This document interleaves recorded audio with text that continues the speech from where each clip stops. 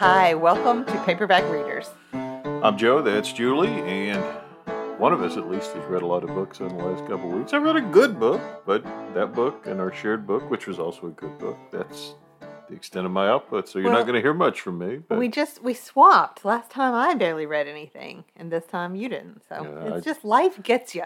I wrote about 8 books worth of college football stories in the last 2 weeks. So. Well, and to be fair for me, I don't know, maybe 3 of these books were books that I had started and then just not finished, and then I just finished them. There you go. So. Way to use your time productively. All right, you can go first. Tell your book. Okay, well, I read The Unexpected President, The Life and Times of Chester A. Arthur. So my partner leaves the phone on. Sorry about that.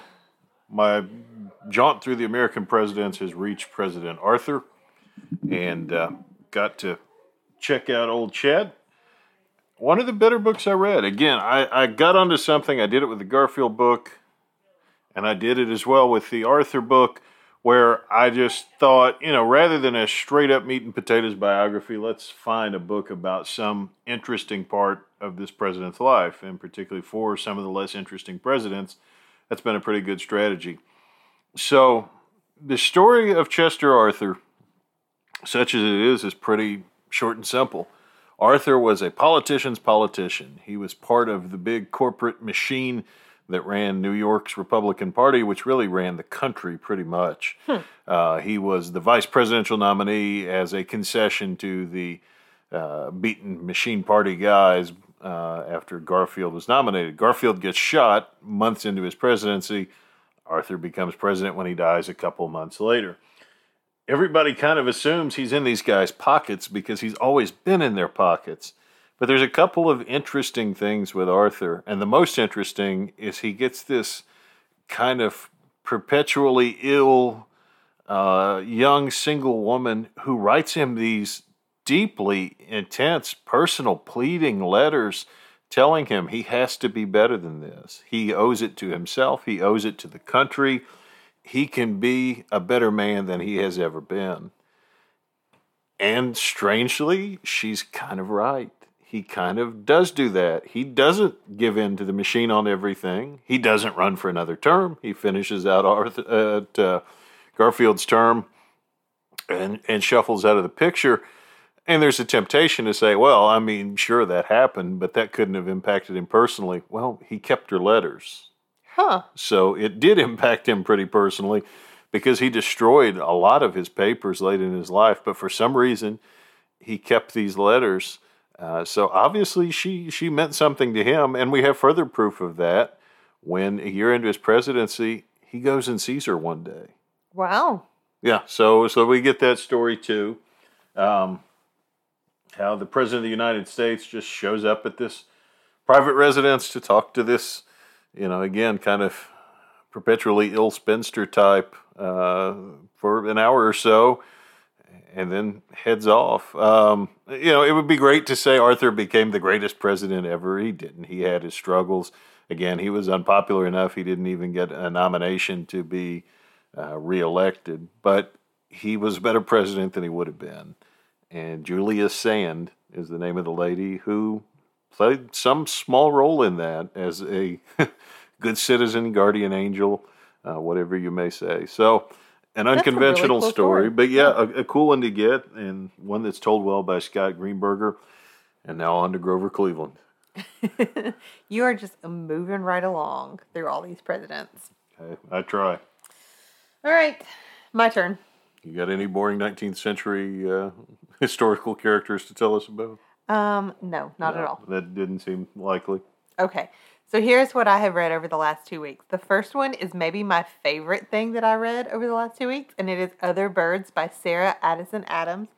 The Book of the Month Club pick for September, and it is in the genre of magical realism, which, I don't know, I like most things in magical realism that I read. I just don't read a ton of them. Right. Not a natural fit. This one was so beautiful, so kind. I feel like that the world is, I think I put this on Instagram. I feel like the world is just a little bit better because this book exists in the world. I really want to read some more things by this author now. I was going to say, if you write, you would love to have someone say that.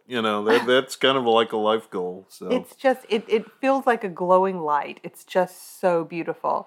So, I say the main character, but they're really like 5 main characters.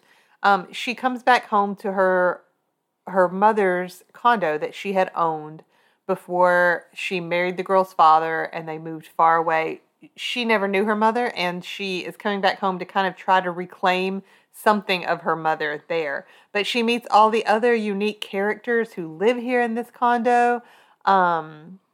The ghosts who live there that she's impacted by centers on an eccentric writer and a woman that he employed and her sister and another couple people who live there. It's really, really hard to describe, and it doesn't sound as good as it is by a long shot. But the magic woven through this is so beautiful, from the invisible bird that she calls Pigeon to the Delawisps that inhabit the courtyard, the misunderstandings that weave themselves through families, and the way that true love, the people that we really, really love, that love never goes away, even when the person is gone. Why am I not reading this? I mean, I'm listening to this and like, why am I reading a different book next? This is... It's just so gorgeous. The forms that love embodies, even when the person is gone. I cannot speak highly enough about this book. She also writes really gorgeously about food in this book, and I think I'm gonna try to find her book Garden Spells next. I've heard that's also really good. Yeah, you should read it. It's really, really beautiful. Yeah, I heard you talk about birds. I thought you were talking about Bird by Bird, the Anne Lamott book. No, that is good too, but that's not what this one was. Yeah. Okay, so that's probably my favorite thing. Then I read some books that were just, kind of light and silly, like I like to do. I read one that's called The Kiss Curse by Erin Sterling. It is a sequel to The Ex-Hex that I read last October by her. I'm really hoping you're going to tell me this is a romance novel that centers around a Kiss cover band, because that would make my life complete. They're witchy books. You're supposed to read them in the fall, in September and October, because they're about witches. That could go with that. I'm just saying. I don't know. Anyway, thoroughly enjoyable book. Just really kind of, light, spooky mood to get you into the fall season.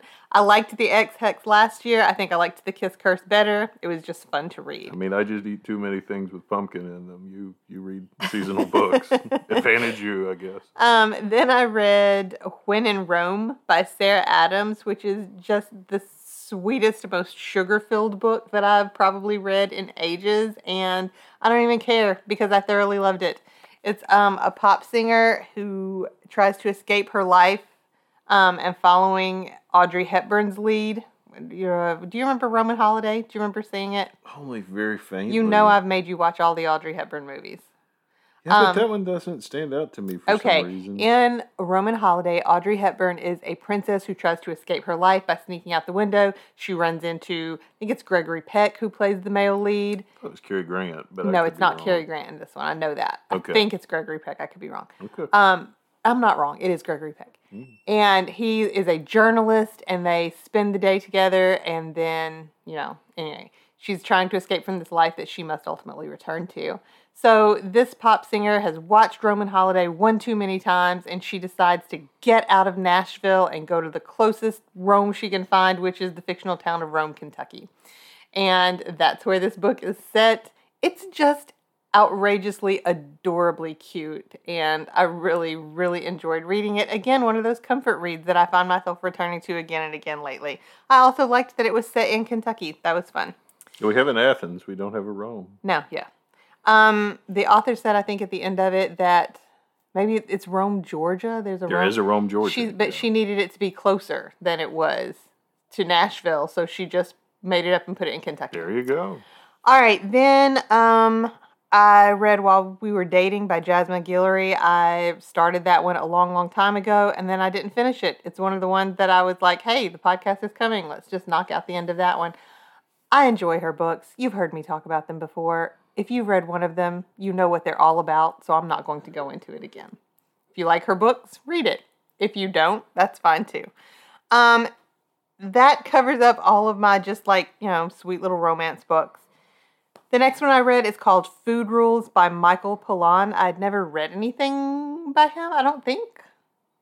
But he's a pretty prolific writer, and I picked this one because I read it electronically. I couldn't see how long it was or short or anything, really. I just picked it because I liked the premise, the idea that he was going to give you rules for what you ought to be eating based on a variety of different little categories for these rules. Mm-hmm. I'm trying to figure out how to incorporate more healthy stuff into the life of a person who really, really loves French fries and Diet Coke, that person being me. And so I just kind of wanted to see how he would line things up. And I really enjoyed this book. It turned out to be much shorter than I expected because each food rule took up like maybe a page. They were really simple. I'm not going to change all of my eating habits right now, but I did feel like reading this book, there were some pretty simple things that I could, some simple changes that I could make to start to move that way. And I don't think I'm an outrageously unhealthy eater anyway. I make a lot of vegetables. I love a lot of vegetables. I'm really probably more vegetarian than I am a meat eater. Oh, yeah. I mean, you would do better were it not for my evil influence, probably. But I do like a lot of like salty and fried things. Oh, yeah. And I would just kind of like to shift. And I thought that this book gave some good guidelines for doing that. The last thing that I read was another book that I just finished up this afternoon. It's Cold Tangerines by Shauna Niequist. I have also talked about Shauna Niequist a million times on here. I don't really do book challenges like you do, this presidential thing that you've got going on. But I decided that I wanted to start at the beginning of Shauna Niequist's work and read all the way through to the end, with the exception of her devotional book, Savor, which is, 365 devotions. So that's not really on the table. But Cold Tangerines was her first one, and it's a book about celebration. It is written in her characteristic style, which is all kind of memoirish essays, but they deal with the theme of celebration and with how we find celebration even when life is really hard. It's beautifully written. She has a true gift for perfect metaphors. And she just writes about real life really, really well. I relate strongly to whatever she writes, and I enjoyed this reread very much. I like an author-centric thing. I had one going before I started The President. So I was trying to go through all of Faulkner, and I made it about 40%. But it'll be there when I finish, as long as I'm alive long enough to finish it. Well, Bittersweet will be my next one by Shauna Niequist, but I'm not even going to pick it up yet because I'm in the middle of several things that I really need to make some movement on. So it's the same kind of thing. Yeah. I'm going to work through this, but it's not necessarily going to be really fast.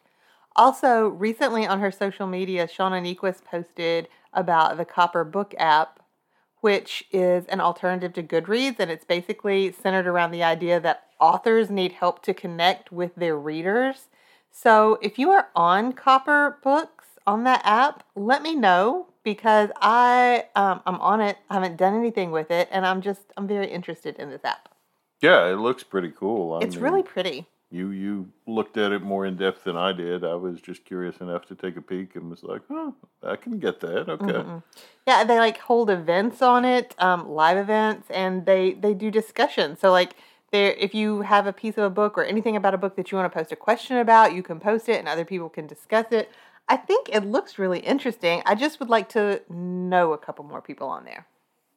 Sounds like a good goal. Okay, I'm done. Now let's talk about our shared read. Okay, our shared read, and I actually read it first, lo and behold, was Celebrities for Jesus, How Personas, Platforms, and Profits Are Hurting the Church by Caitlin Beatty. You listened to this book. I did. And I did it electronically. I am actually trying to learn to read some books electronically. It's still not my favorite way. It's never going to be my favorite way. But I enjoyed reading this one. Yeah, it was an interesting book. It's written in a fairly light, approachable way. It's a pretty quick read. And Caitlin Beatty, who I know she talked at one point about having done some editing work, but I believe she wrote for Christianity Today. Do I have that right? I think she did that too. I think she may currently be an editor, maybe. Mm-hmm. Yeah. I was never really clear on what exactly she does besides write books, because this, I don't think, is her first one. Yeah, there was definitely an angle in publishing, and that was one of the things that was revelatory. But anyway, we're getting the cart ahead of the horse.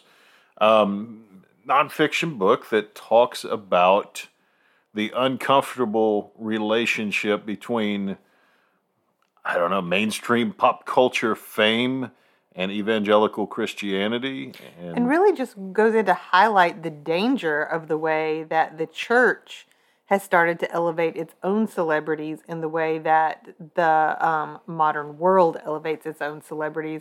The dangerous, for your faith anyway, the dangerous way that those two things are conflated. Yeah, I mean, there's obviously a tradition of celebrity preachers well before modern media even, but it's really taken hold in the last couple generations. And she does a really good job of kind of laying that out, starting with Billy Graham and then working her way through some of the most popular and newsworthy preachers who have kind of led the church movement. She also looks at pop culture figures who converted to Christianity. She talks about Kanye West. She talks about Justin Bieber. She talks about your favorite Bob Dylan.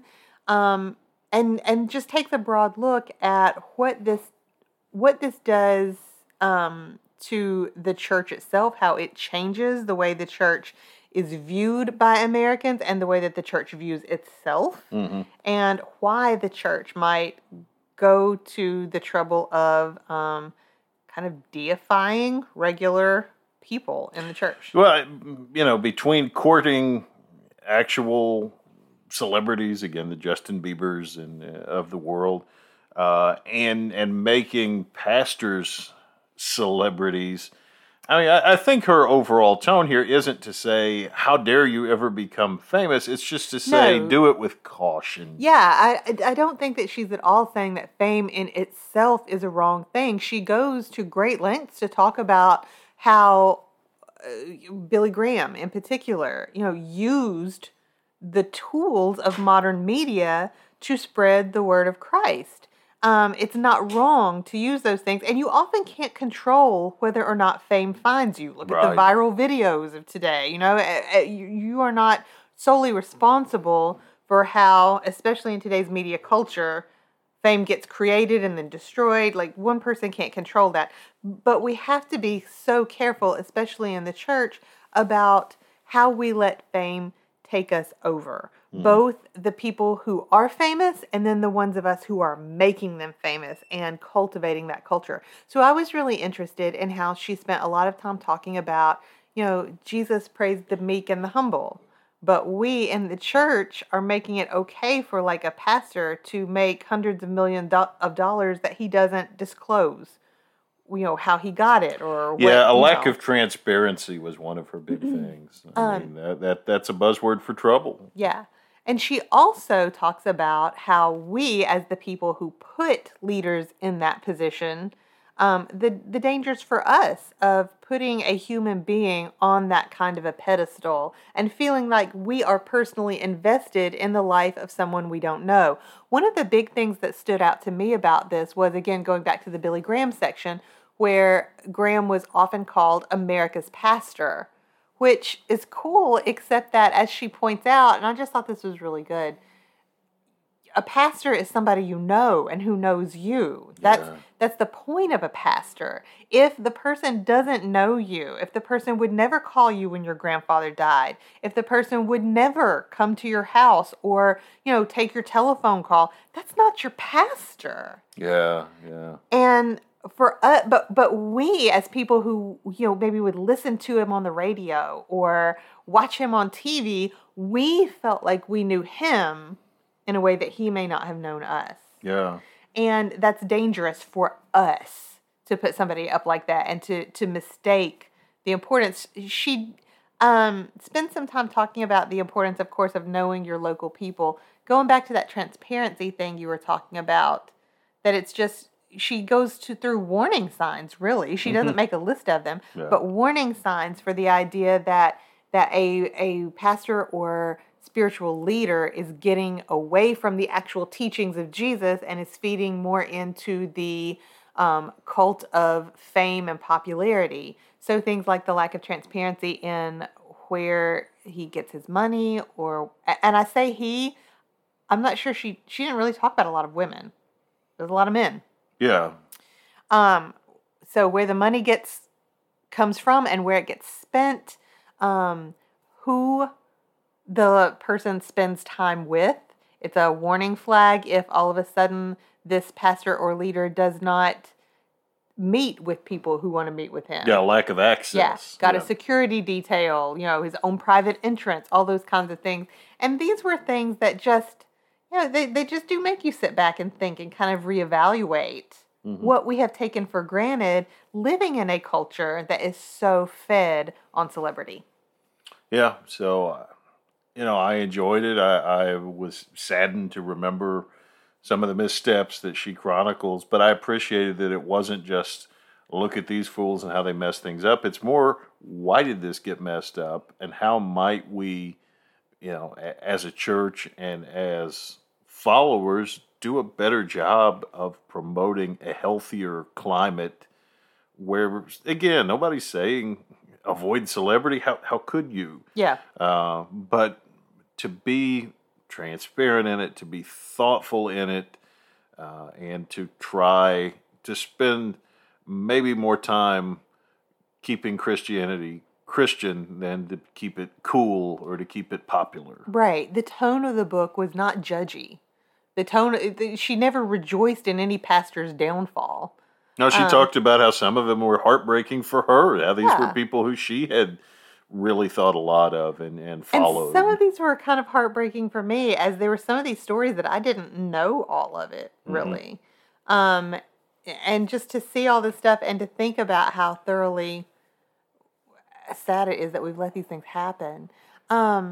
So yeah, that was more her tone, and then just the idea of how can we stop it? How can we fix it? How can we be more careful, not only for ourselves, but to also help these leaders who are just human beings. Yeah, at the end of the day. And, one more thing.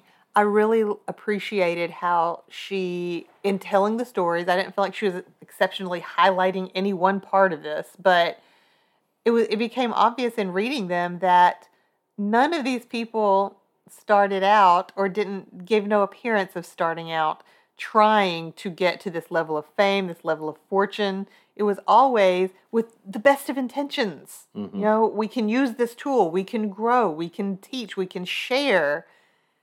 And then you get seduced by fame. Yeah. I remember when I was like 6 years old and wanted my mom to take me to Hollywood because I knew that I could be a singer. You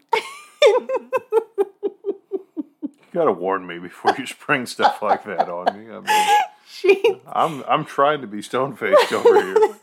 My mom was already telling me then about the trappings of fame, and I wish that one of these people would have had a mom who would have told them not to do that. Would have had a mom who was kind enough, rather than say, sweetie, that's never going to happen, to say, you don't really want that anyway, darling. God bless her. She's a sweetheart. Anyway, that is the book. That's the book Celebrities for Jesus by Caitlin Beatty. It is totally worth a read, definitely.